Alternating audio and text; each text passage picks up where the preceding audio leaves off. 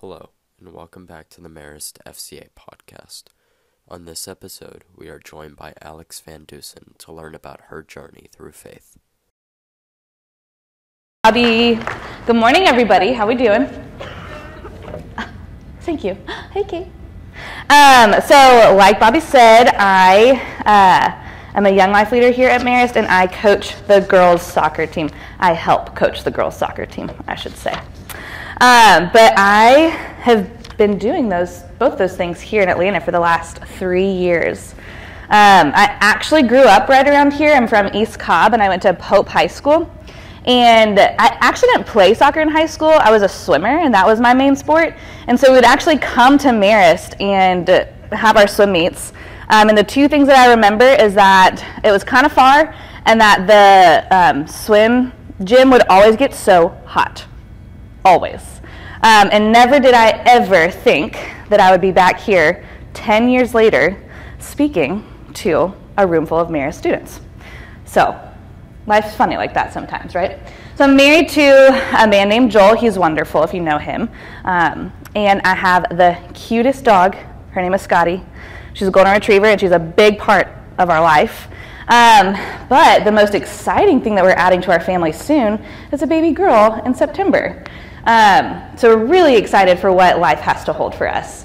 But we moved here in 2020 for both my husband's job and my job. And I don't know if you remember 2020, but at the time, Marist was doing that weird A and B schedule where half of you would come to school one day and then the other half of you would come to school the next day. It was confusing, right?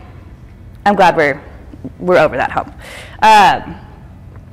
But we moved here because of my job, and I actually do work full-time for Young Life. And I think I've got one of the very best jobs in the entire world because I get to hang out with people like you and talk about Jesus.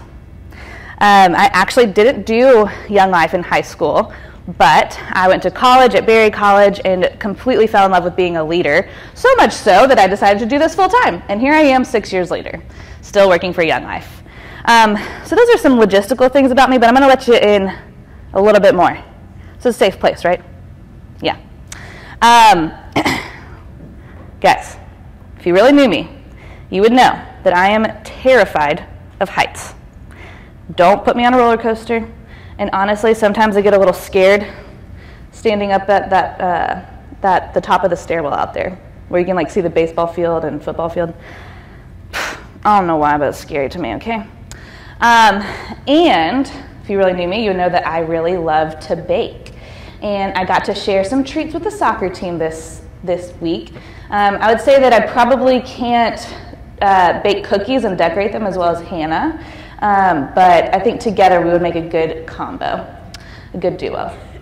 If you really knew me, you would know that I have seen every single episode of Grey's Anatomy ever, which is a little bit embarrassing because there's a lot. That means I've watched a lot of TV. And if you really knew me, you would know that I love Jenny's ice cream so much that when I heard that they were putting one up here by the Target, I cried. It's ridiculous, I know. But I just love it so much. I just couldn't help myself but cry happy tears.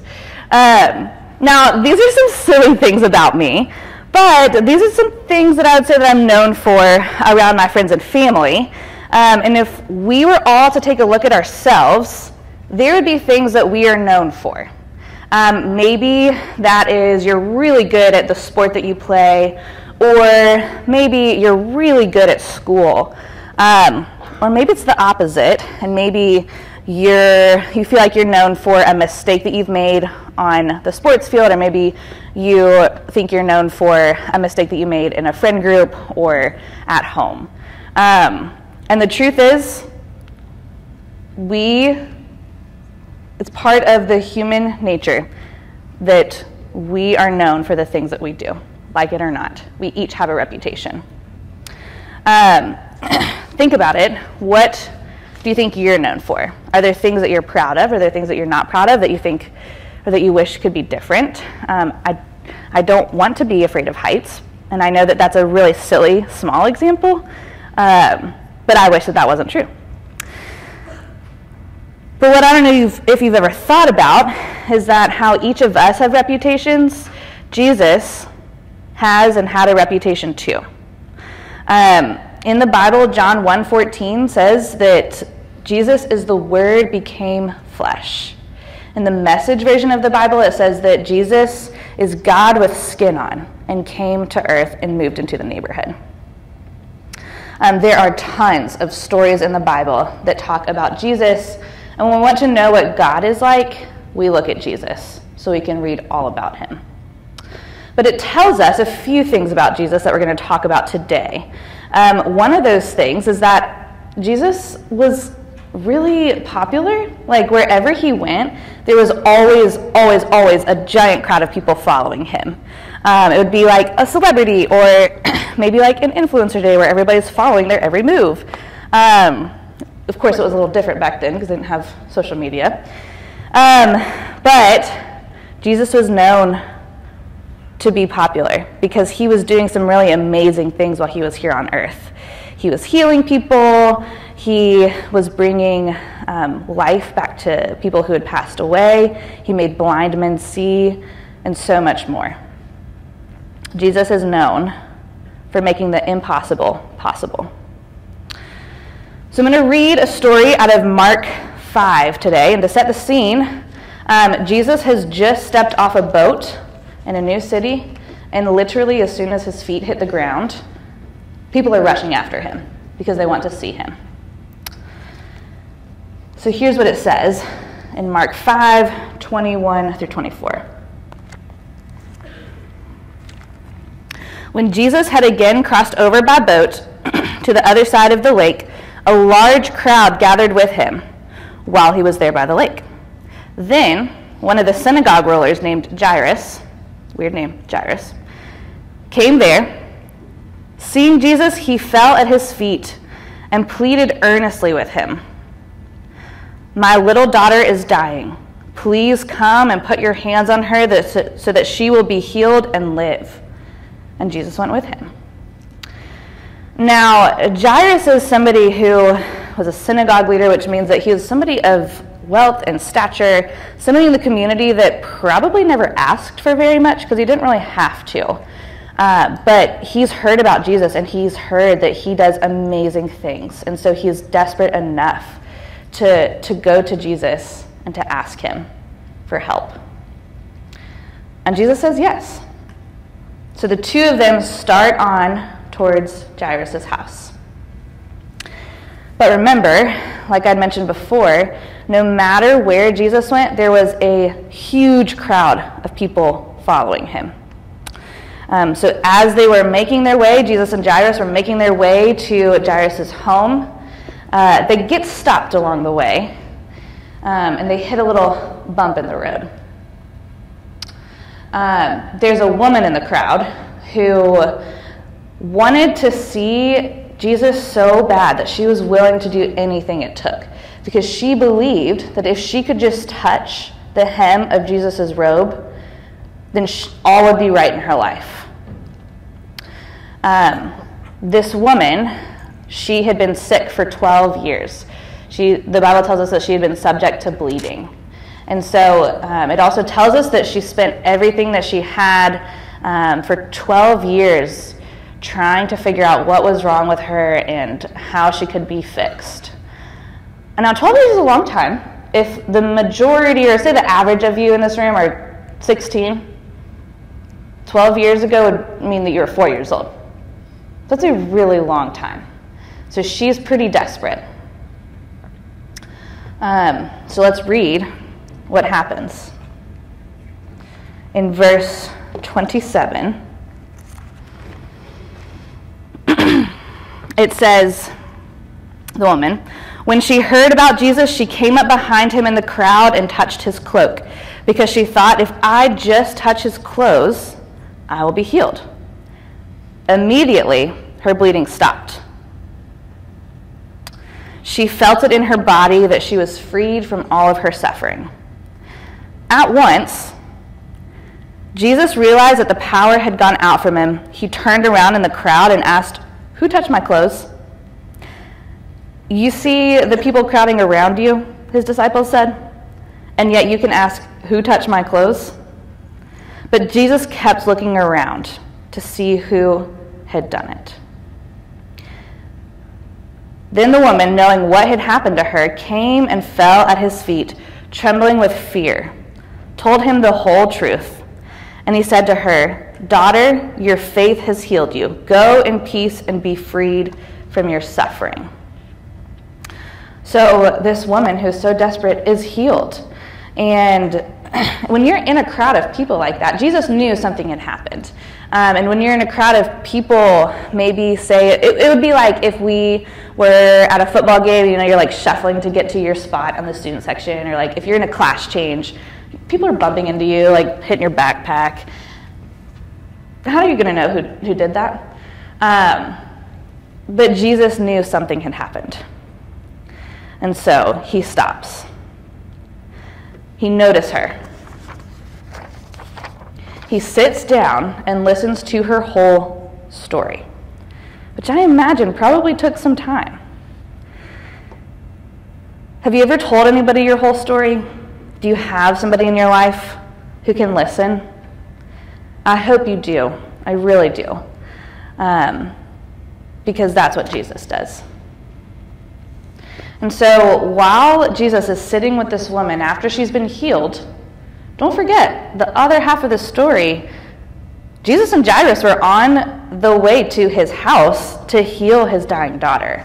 And while this whole interaction was happening with Jesus and this woman, Jairus received word that his daughter had passed away. And so I imagine Jairus feeling pretty distraught, angry even, frustrated, sad at this whole situation. But let's read what happens next.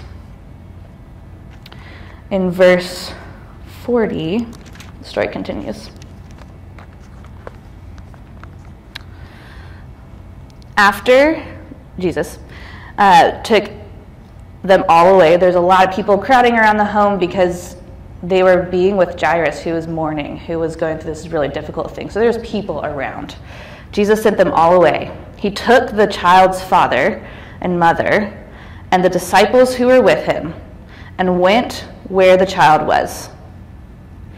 He took her by the hand and said, "Little girl, I say to you, get up."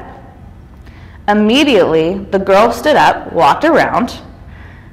She was 12 years old. At this, they were completely astonished. He gave strict orders to not let anyone know about this and told them to give her something to eat.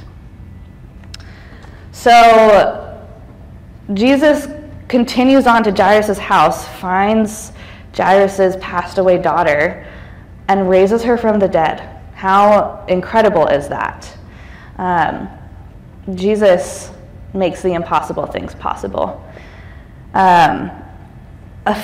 Not a funny thing, but an interesting thing to note is that, did you notice what Jesus said to the people around in the room when he had healed the daughter? He said, "Get her something to eat," which I think is just such a fun, sweet detail to add, because it just shows us that the people in the Bible and Jesus, while he was here on earth, was just like us. People got hungry in the Bible. People got tired in the Bible. And I don't know about you, but those things happen to me daily. So, fun little detail that got added. So you see Jesus healing two different people in two different ways from two different things that they needed to be healed from. And this is what Jesus is known for. He's known for loving and for caring for people. And now, I don't know about you, but I personally would like to be known for being loving and kind and caring. But I know that I cannot do that first unless I know that Jesus loves me, sees me, and cares for me. And the good news for you and for me is that he does. He cares for you and me more than anything else. And from that is where my confidence comes from, that because I'm loved, I get to then love others. Sometimes loving others can look like a smile in the hallway or just a simple encouragement from a friend that you have seen something in. Those are the little ways that Jesus shows up in our life, so don't miss it. So going back, if you remember, to those silly facts about myself, you know, the ice cream and the TV shows, I don't mind being known for those things. I think I'm so much more than those silly facts about liking baking, hating heights. But what I really want to be known for is kindness and loving and caringness. I want those to be things that are true about me that other people experience. And so, my challenge for you today is to think about, what are the things you're known for? Some funny things, some silly things. I think God created us all individually, and He cares for us all. He made us different, and I think that's beautiful. So think about that. Think about what you're known for, what you want to be known for. And my hope and my prayer for you today is that you would want to be known first for loving others, extending kindness to those around you, because that's what Jesus does. And then from there, everything else will come. Thanks for listening. I'm going to pray, and I think we have time for a few questions. Jesus, thank you for today. Thank you for the chance to wake up, even though it is rainy and kind of ugly outside. But Lord, I pray that you would be with us. Show us the things that you have created us for. Show us the unique, fun things about ourselves. And Lord, I pray that ultimately you would be in control, that you would help us to know that we are loved and to be able to extend love. We love you. We need you. Amen. Amen. Now what? All right, questions. Anyone got any questions? Raise your hand if you got a question. I have some inputted questions I can ask. Okay, great. So I'll just read some questions that were submitted on the RSVP forms. First question, how do you teach the love of Jesus Christ to young people in a fun, innovative way? Yeah, that's a good question. How many of you have been to a Young Life Club before? Yeah. Would you say that it's kind of crazy, kind of weird, kind of fun? I think the best way to share Jesus and God with young people is to not make it boring. Because I think a lot of times religion and God can feel boring, and the reality is that it's not. This Bible tells us the greatest love story that there ever was. And so our hope as young life leaders and in my job is to make following Jesus fun. What is the most challenging time you've had in your life? How did you work to overcome it? Oh man, we're getting deep this morning. Okay, so, Saved by the Bell. Just kidding, I have 2 minutes. I would say that the most challenging time in my life was when I was in college. I was trying to decide what I wanted to be when I grew up, and I thought that I needed to go to nursing school and be a nurse. And I got into nursing school. I went to 1 semester, and I hated it. But I'd never really quit anything in my life before, but I felt this strong tugging on my heart to leave nursing school in order to pursue Young Life staff, which, at 20, 21 years old, that feels really scary. I never envisioned myself doing Young Life as my life. So I leaned into God. I prayed a lot. I talked to a lot of wise people and wise friends who counseled me towards following the will of God. And because of that and because of the call that I felt on my life, I quit something, and I quit nursing school. But it was the best thing because it's led me here. And I'm really grateful for that. Thank you for listening to this week's episode. If you like this episode, please be sure to like, share this episode with a friend, and tune in again soon for our next episode.